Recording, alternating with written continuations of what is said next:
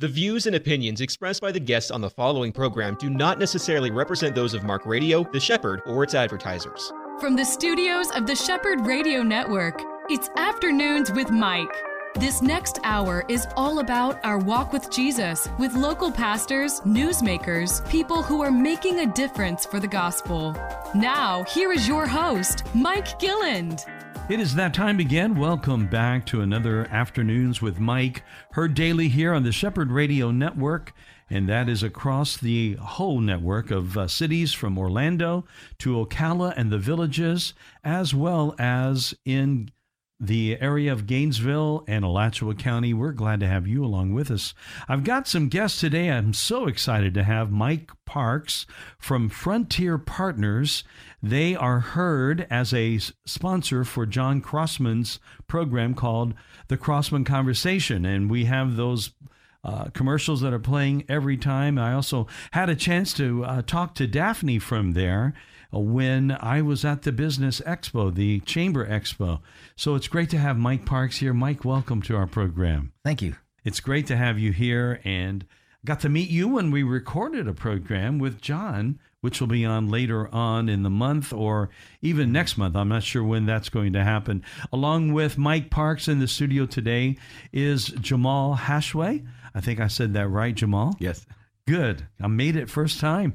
It's great to have you here. You represent Refuge Cities and the Refuge Cities Network, and I know that you two guys, Frontier Partners as well as Refuge, work together, right? Correct. Yes, we do. That's right. And the country that you're from is Jordan. Is that right? True. All right. Now, this is going to be an exciting thing. I'd love to hear your stories. Mike, let's start with you. Tell us a little bit about your background, how you came to know the Lord. Okay. Well, thanks for having us on. We really appreciate this. This is a great opportunity. So thank you, first You're of all. certainly welcome. Yeah, I've been a believer for quite a while. When I was about 12 years old, I grew up, my dad was Catholic, my mom was Baptist, which made for interesting conversations. But I grew up Catholic, and I remember in 1967, I had a catechism teacher who ended up talking to us about Jesus, and I don't really remember specifics, but I remember I loved Jesus, and I was excited. He went off to Vietnam, and I just kind of went into a no man's land spiritually, but I did know the Lord.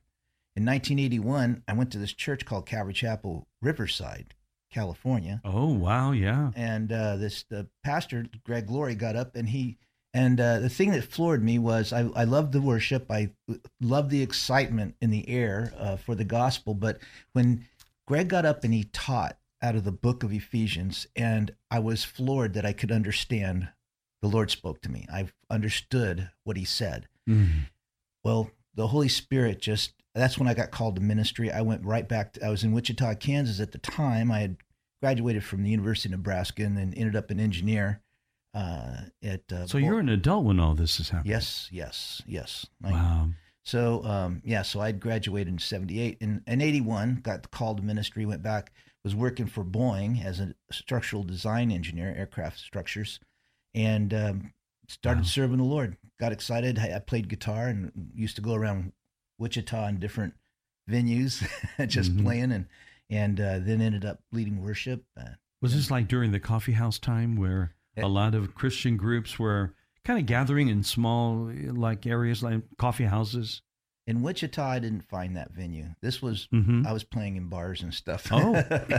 Yeah, so it was before serving the Lord. Then I started leading worship, and I just started going like literally across the street on my mission journey. It began right about then, and I'd go out and just talk to people about their faith, about the What salvation. year would this have been? You said 80? Early 1981. 1981, yeah. And then after that, I had the Lord kept calling me in 1998. I resigned as an engineer at Boeing, and I started a coffee house where I had that venue. I had lots of Christian bands, and it was a real great experience. And I shut it down in 1999 and went to Kosovo.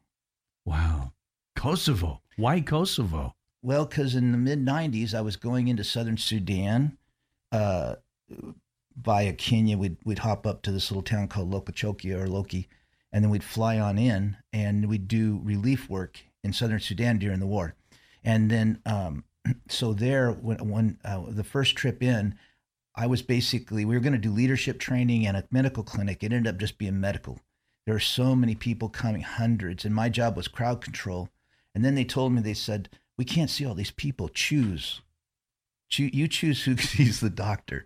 And so I was looking at people intently, and I never had seen, it's the first time I really had seen such wounds from animals and machetes and bullets and emaciated children. And my heart broke for the desperately suffering. And I said, this is what I want to do, Lord. And that's when I soon after that resigned as an engineer. And there was a war going on at that time in Kosovo. Yeah. And so I went and flew into Thessaloniki, Greece, and hitchhiked up into this place called Durrës, where there was a refugee camp. And I started working there. When the war ended, I rode in with the refugees back to their homes. I lived in Pristina for a while with a Muslim Albanian family, and I was serving the poor up in a village just north of the capital. So the Lord not only called you to himself, but he gave you this heart for people and the gospel. And you're one of these guys that when you heard that, it didn't take you long to go into action. That's really amazing. Yeah, I was pretty excited about it. Yeah, that's really great. And, you mentioned Greg Laurie. He's still at it, and God's using that man. He's a great guy. Yeah, I've never met him, but I know who he is. I've heard him many times. He's not on the Shepherd per se, but he is a friend of a friend. Mm-hmm. I have a friend who goes out and plays guitar named Doyle Dykes, and he goes out there to California and about once a year, I think, plays at his church. So the gospel becoming real to you, it just made a big impact. It did. It did. I immediately began intently studying the Bible and learning as much as I could, as fast as I could. And then I became a Bible teacher, and then I became a pastor, along with being a worship leader and the missions leader. And so like I said, I started across the street, and then in 1984, a friend of mine was telling me about a mission base he had down in Baja, Mexico, and I thought, I want to go down there. So I was also a young adult pastor, and I went to them and I said, hey, in 2 weeks, I'm going to go to Mexico, and we're going to do a mission trip. Wow. And I had this 1972 3 on the tree, straight 6 Suburban, yellow old school bus. It was all totally beat up. I used to haul my band equipment in it, and loaded that thing up with beans and rice and shovels and people and clothes, and drove to Mexico. And that's how I started my international work. And that's something that Frontier Partners would be known for. It's helping people, really giving a hand up to these areas that are impoverished. Exactly. Our goal is to bring the presence of Jesus into the lives of the suffering. Least reached, unreached people groups. That's how I ended up overseas, working in Afghanistan and Sudan and other places like that. But we bring the gospel into their presence through the love of Christ, through this caring for physical and emotional needs. Mm-hmm. And they know, as we're believers, that eventually, no matter where we're at, they will always ask, why are you here? And that's when we say, because Jesus told me to come. Yeah. Simple as that. It is simple as that. Yeah. And then we move on doing development work, like the hand up sort of thing, so that they're not just dependent on us, but their lives can improve from there.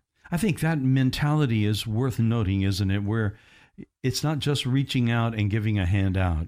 It's helping others to really sustain themselves once hearing the gospel. I mean, you're a perfect example of that. You heard the gospel, and it's sprung into action in your life.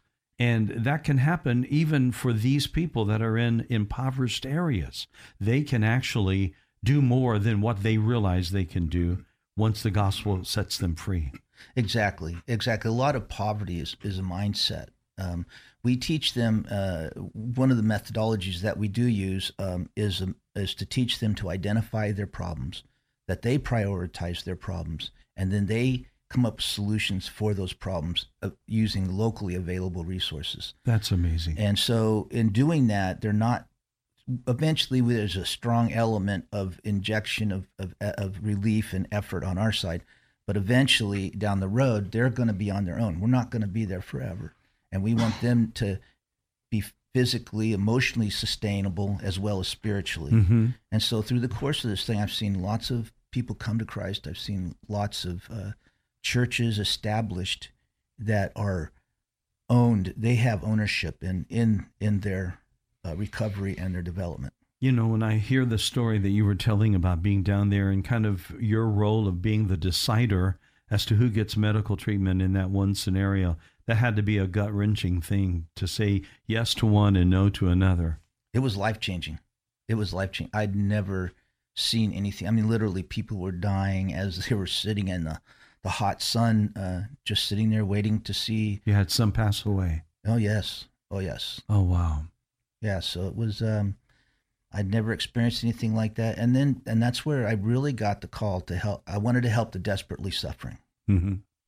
You know, before we go to the next topic here and talk to Jamal, this whole thing of an awakening, if I could use that term, that happened to you, and yet we look at our country right now, Mike, and this is the country that you heard the gospel in yourself.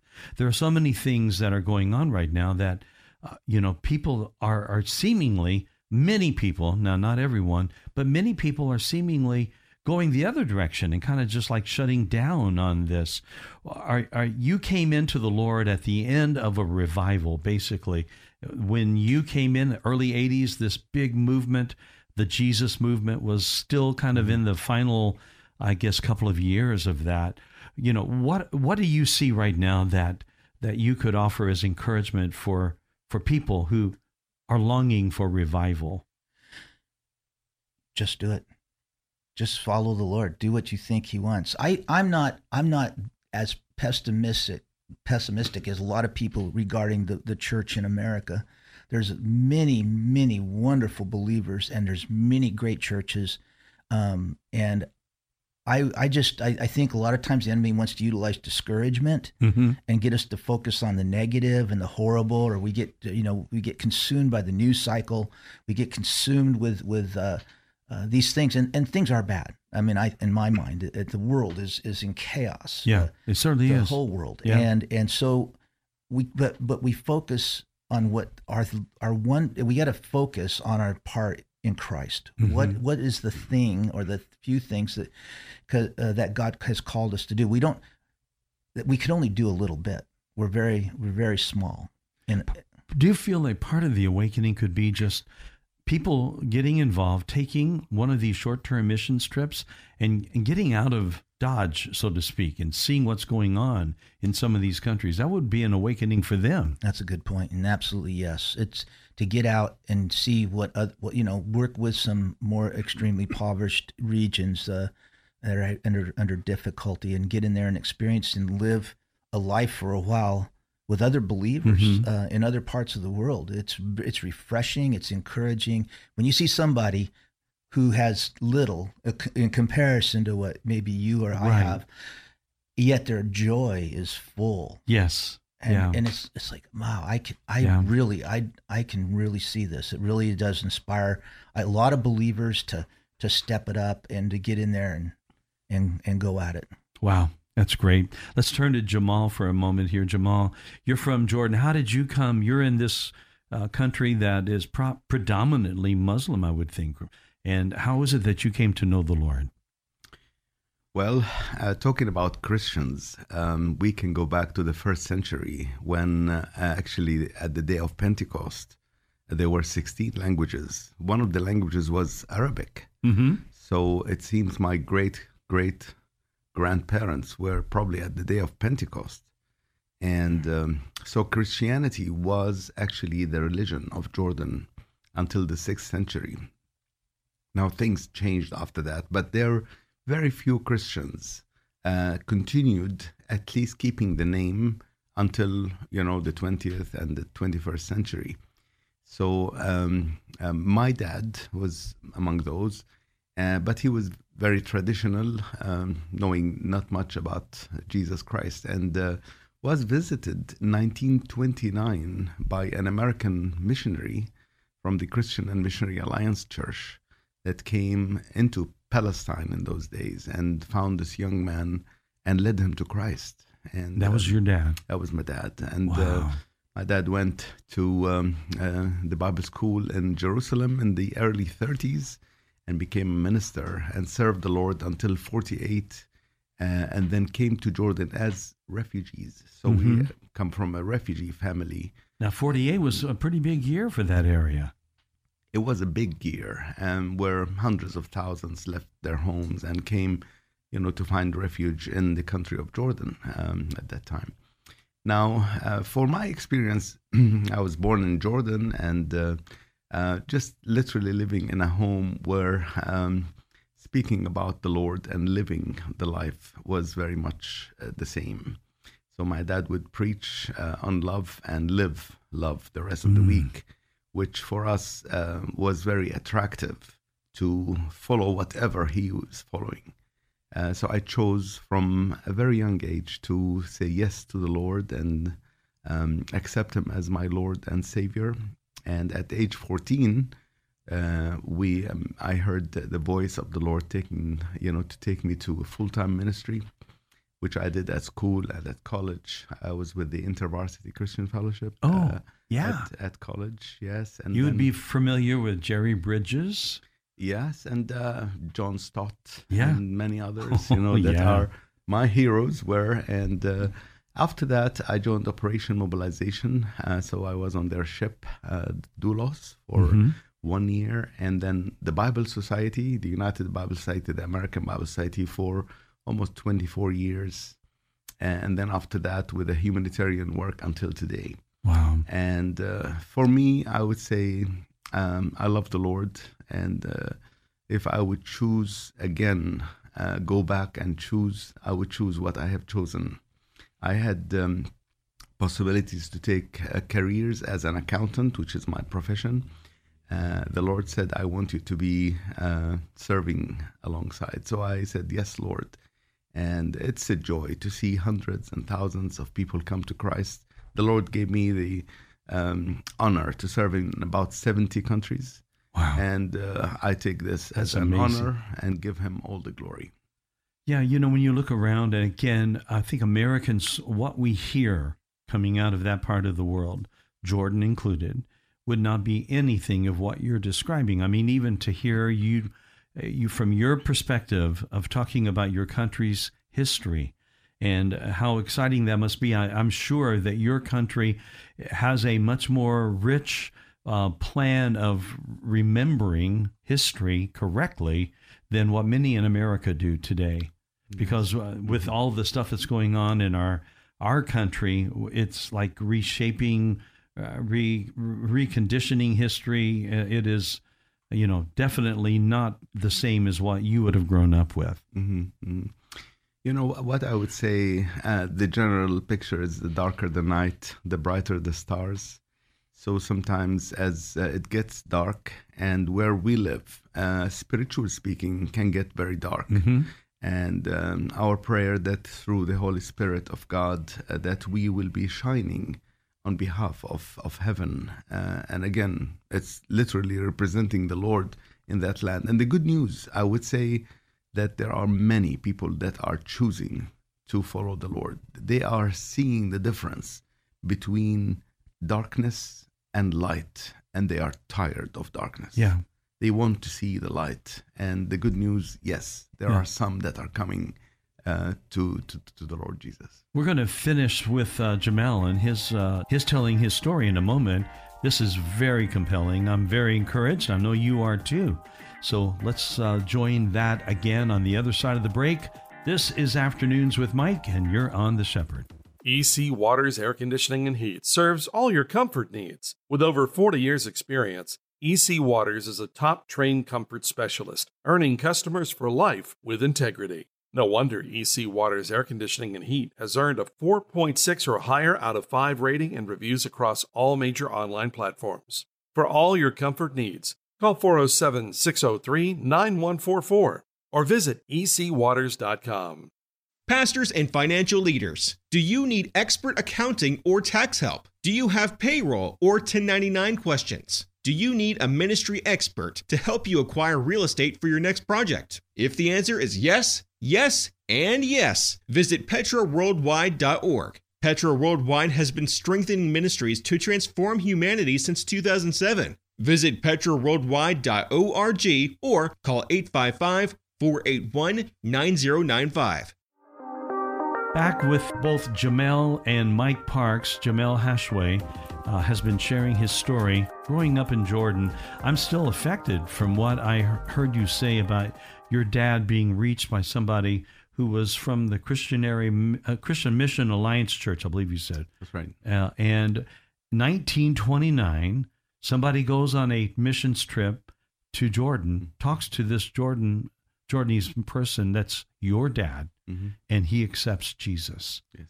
And what a beautiful, legendary type of heritage you have. I mean, to think about growing up where one can say of their dad, he believed love and taught about love, but he came home and lived love. Yes.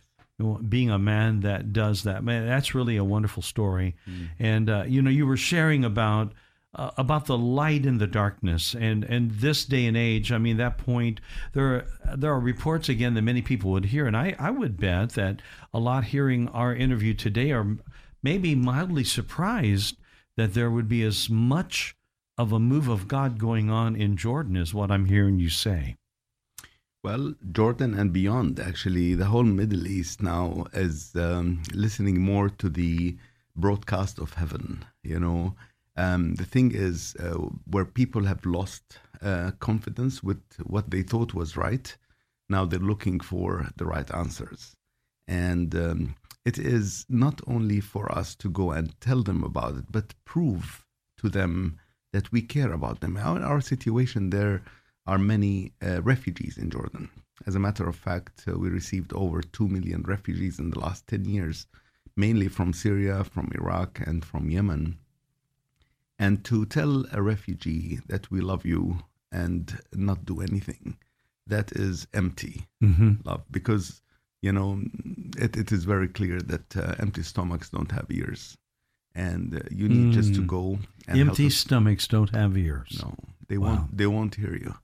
You just go and tell them, look, this loaf of bread that I have, I want to share it with you to prove that I care and I love you. Yeah. And then they'll come and say, why? Yeah. Why do you actually love me? Sometimes, and I'm a musician, I love music. And there's a saying that says, when people hear the music of our lives, they will ask for the words. So all we need to do, go and play them the music of heaven. And then they'll say, okay, tell us the words. We're interested. That is a beautiful picture. I don't think I'll ever forget that, my friend. That was beautiful. Thank you. Man, the music of our lives, tell us the words.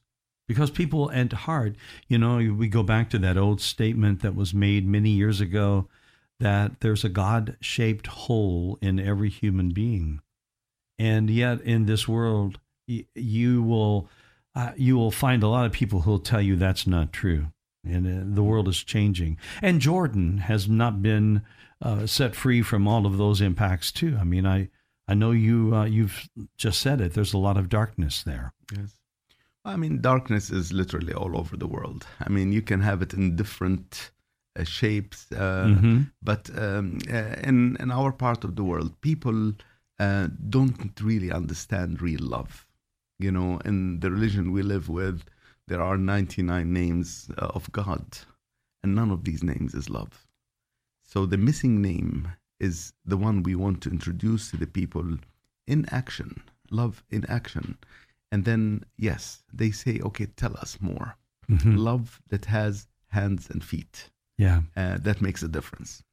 And one of those groups that would have hands and feet would be sitting here with Mike Parks with Frontier Partners. Yes. And Refuge Cities. Refuge Cities. That's right. We do it together. Yeah. And so your organization, Refuge Cities, which I'm holding brochures that you've blessed me with here, you're reaching out to them. And you're right there. That's the thing I love about it. And that's the thing that I love about Frontier Partners, is that Frontier Partners can be over here in the United States getting the word out about groups like yours. And you guys, that's why your name is perfect.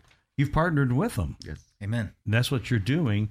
And with both of these groups together, the gospel is going out. Amen. Yeah. Are you seeing a lot of young people, Jamel, when they're hearing this? Would it be young people or older people that you see are turning to the Lord? Well, there is a very high interest for people to know the truth. Actually, my son-in-law, married to my daughter, has an organization that very much on the apologetics. And, every day there are people that added, asking questions. He has over 400,000 followers now, wanting to know where the truth is. You see, intelligent people that have sense, now know that what they got is not the truth. And they're looking for the truth. And, we are not going to waste our lives in arguments, because we may win the argument and lose the person. A dark room only needs a candle. And then we bring the candle in, and there is light. So all we need to do is not to argue and win an argument, but we tell them we love you, and come and see this model of love that Jesus Christ has brought to the world. Love your enemies. What? I can hardly love those that love me. Love your enemies. And people are stunned by that. Okay, we want to know more about this. And that's the age-old effect of the gospel, the greatest story ever told. I mean, that is the same thing that happened in the first century church. Yes. The truth is there, and people clamor to the truth. Amen. That's something we've got to see. Go back to you for a moment, Mike. In America, why is it that this country that has heard probably more gospel preaching than just about any other nation in the world, why is it that our ears are not listening for those lyrics, those words, as Jamel said? Well, I don't know if I have the blanket answer, but I think basically a lot lays at the doorstep of the church itself, that we need to be looking out at our communities, that we need to be reaching out into our own communities and loving our neighbor as ourselves, and loving our enemies, like Jamal was saying. And even in our society, the whole concept of loving your enemy, going the extra mile and really doing it is something, it's unique to a lot of people. It's difficult. But I will also say that still the United States is a great country, and we still are very compassionate people. Maybe we need a little extra spark to get that going, that furnace burning. Still, one of the biggest supporters of missions around the world. Yes. And missions is changing. The world of missions is changing, I think. But still, we have a valuable place. The Church of America, the Church of the United States, has a very important, valuable place in world missions, and we need to continue to think creatively and strategically by the Holy Spirit on how do we utilize the greatness of all the teaching and the richness of the church in America. How do we utilize those resources and get them out and strengthen the existing church in other parts of the world, as well as bring the gospel to those who have never heard? That's beautifully said. How did you meet Jamel? Well, there was a conference in Jordan, I think. Many years It's been 15 years or 17 years. It's been a long time. I think we were at a conference in Jordan, and Jamal was hosting it, and we got to know each other. And then through the years, we just stayed in touch. We worked alongside each other, and then after we formed Frontier Partners International, we began working together very closely. And so the last couple of years is we've really integrated our partnership, our organizations very closely. Well, let's talk about that for a moment. Frontier Partners is this ministry organization that God's given you. How does it work? Let's just say it that way, and then we'll take the same question to Jamal. Sure. Frontier Partners exist to bring the gospel of Jesus Christ to the suffering, the hurting in crisis regions, and then bringing long-term development. We work when there is a church, we work alongside the church. And I always tell my friends, whether it's Iraq or Lebanon or Jordan, we see each other face to face. We are eye to eye. We're equal to one another. We're hand to hand. I'm not their boss. They're not my boss. We're partners. So we strategize. We work together, and so we work in partnerships with those who are capable of carrying out work in these other countries. Mm-hmm. If we have a place, if we go to a place, which I have in the past, where there is no church, then we try to find believers closest to that region to bring them into that area. And to form a church then. And to form a church. Yeah. Yeah, and it's always with a capital C. I don't promote any particular denomination, and I've learned to work through the years in partnership with different churches that have a little different varying ideas. So we got so that's what we do, and like I say, if there is no church, we'll stay there and bring the gospel and try to raise up people from that particular area. And that's beautiful to see, because it is so important to have such a local church there for any kind of gospel outreach that's going to be sustained, because they have to have that. It's God's plan. Well, that's in long-term development, that gives us that opportunity to disciple the new believers that are coming in and strengthen them and raise up a church into that region. What's happening now in the world is the gospel's been preached in a lot of the world now. Even when I started missions, from the time I started missions 40 years ago to today, it's the gospel has immensely grown. Now, the church is immensely growing. So we can find, like in Iraq, we work with the Ashti Evangelical Church, that means peace, Ashti, and we empower them.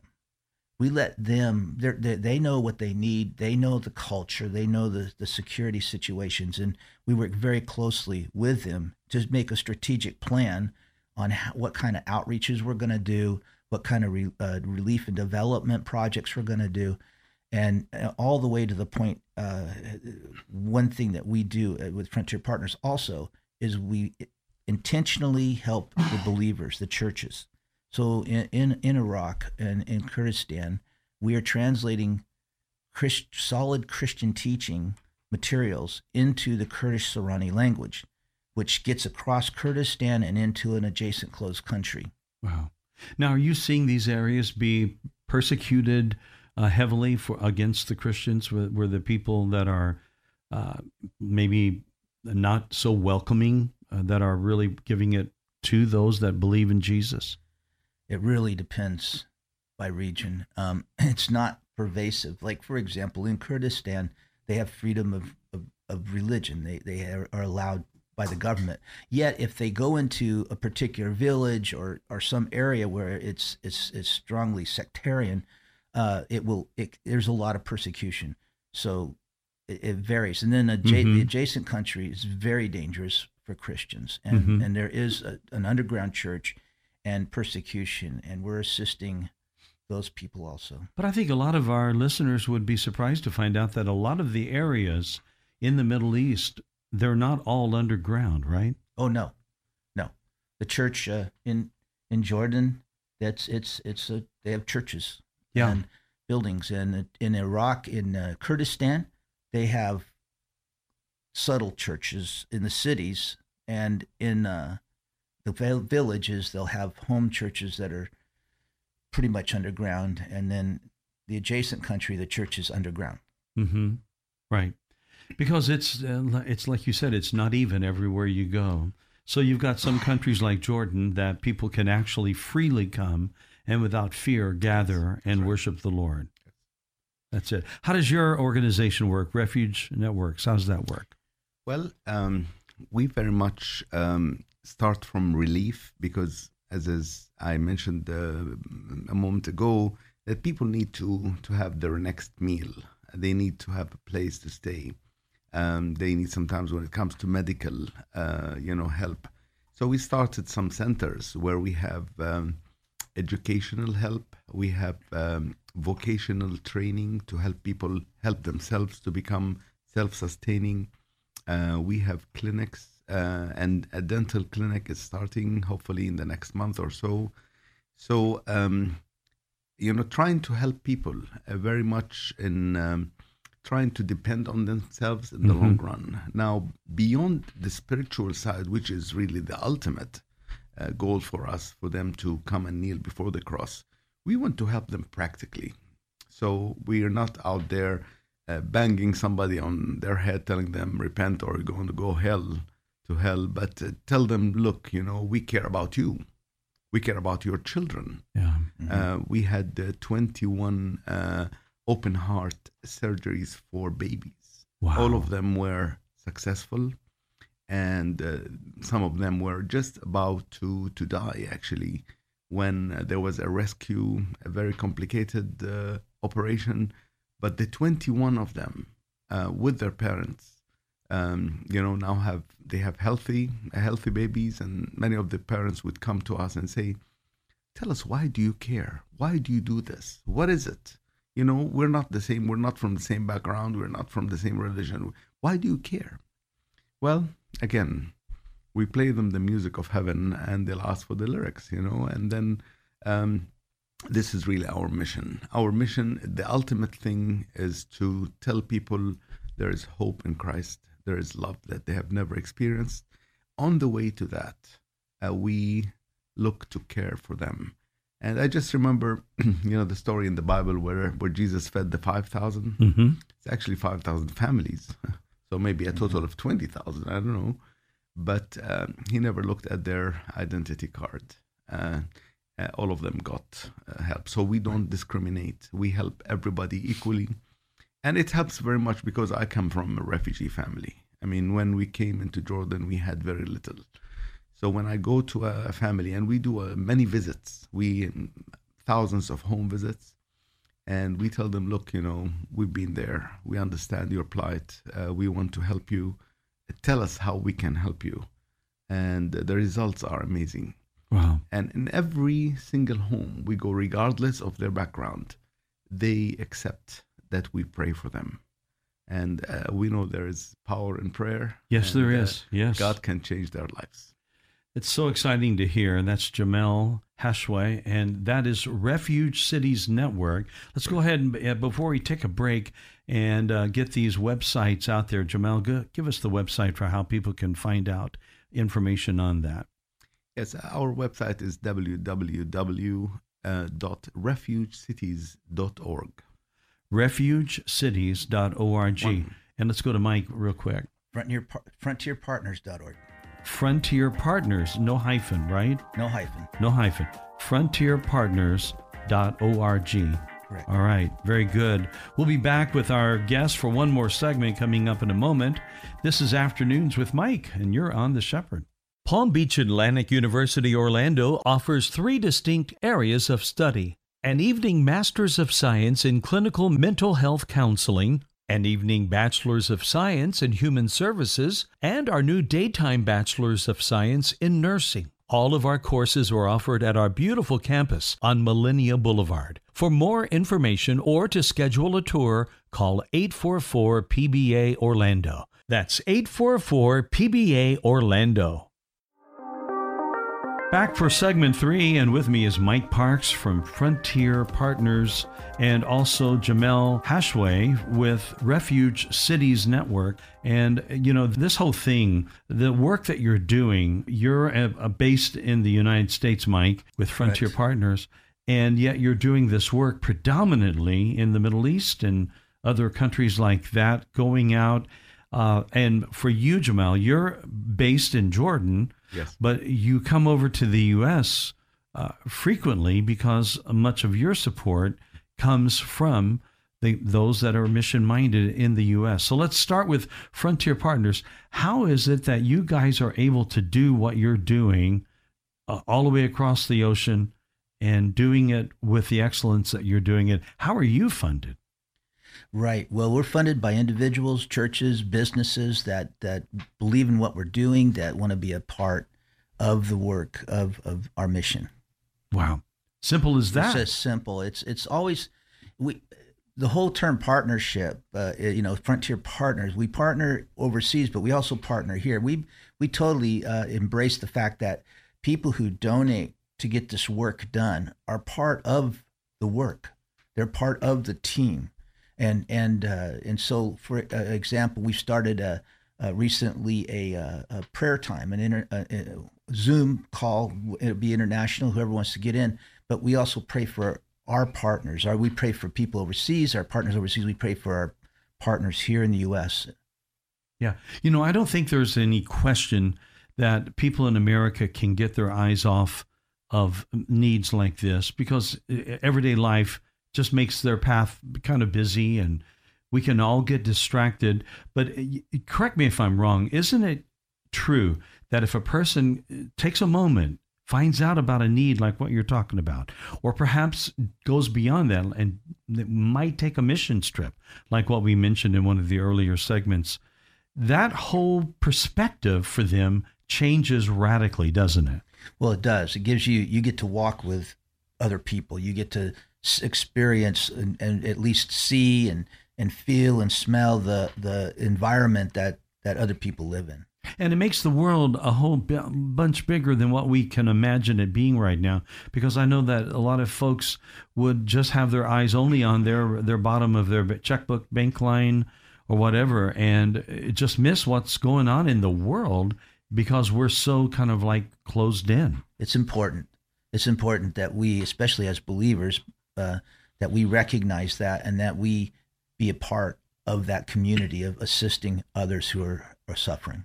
And I think for you, Jamel, it's really got to be exciting to bring back to the U.S., as you do when you come over here, to bring back the reports, because it's got to be eye-opening to people who hear you, as it is to me, that there is such a work going on in Jordan and beyond, and that not only is it going on, but it's going on in such a way that people are wanting to hear the truth.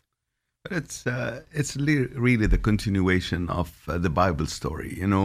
Paul was talking to many churches in Europe who are actually supporting the work in the Middle East, in Jerusalem and in the surrounding area. And it continues. Today, I really want to thank the American believers' generosity of helping us and helping the world to actually help us to help people, because money does not come with the rain. It comes from a heart of people that believe in what you're doing and believe in the mission that you're part of. And my being in the States is to share that. And I would report today that the people are really responding very much. Actually, last year we had 12 teams that came from the United States to work with us for a short while, short-term teams like a week or 10 days. And it's a win-win. Everybody gets part of the blessing. And at the end, together, hand in hand, we can do the work. You see, we're in the front lines. I'm an Arab. I love my people. I have no discrimination and want to help people. I speak the language. I know the culture. And somebody would come and join hands with us. Hand in hand, we can do a great work for the kingdom. Now, what would it look like for someone from the U.S. taking a short-term missions trip with you over to Jordan? What would happen while they're there? Well, as I mentioned, we have medical centers. So any doctors, nurses, dentists that would come, they will help us for a week or two. Teachers, we teach English as a second language. Vocational training, like sewing. We just last month or a couple of months ago, we had a lady from the United States that came and gave a full course to the refugee ladies in sewing work. And we do a lot of home visits. So going to the home itself and seeing how people live, what their needs are. And we make sure every time we go, we take something with us.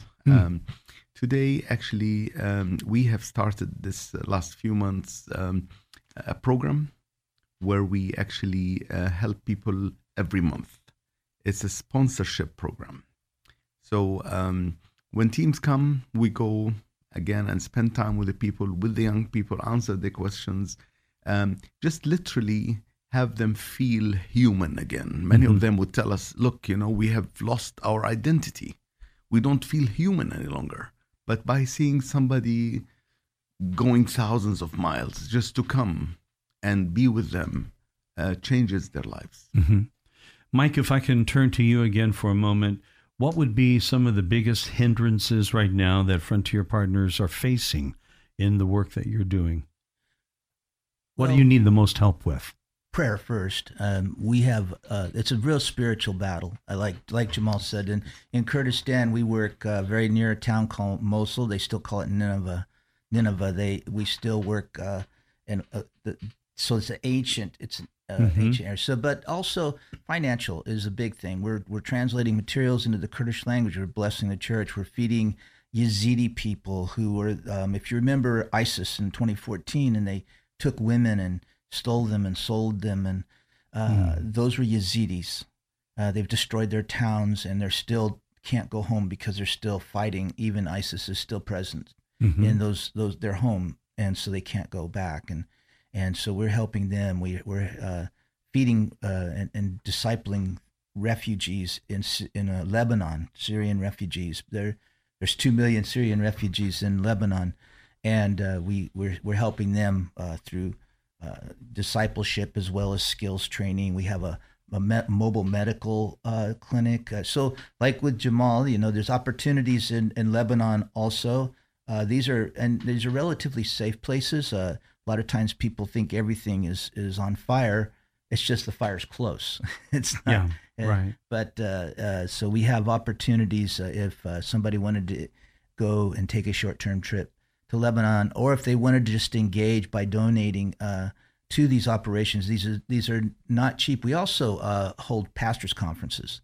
We started doing that a couple years ago. The pastors in these areas are stressed. They're under great strain. In Iraq, in Kurdistan, they're a very young church. They're young believers. They have that's why we're translating materials. There's very little solid biblical teaching there.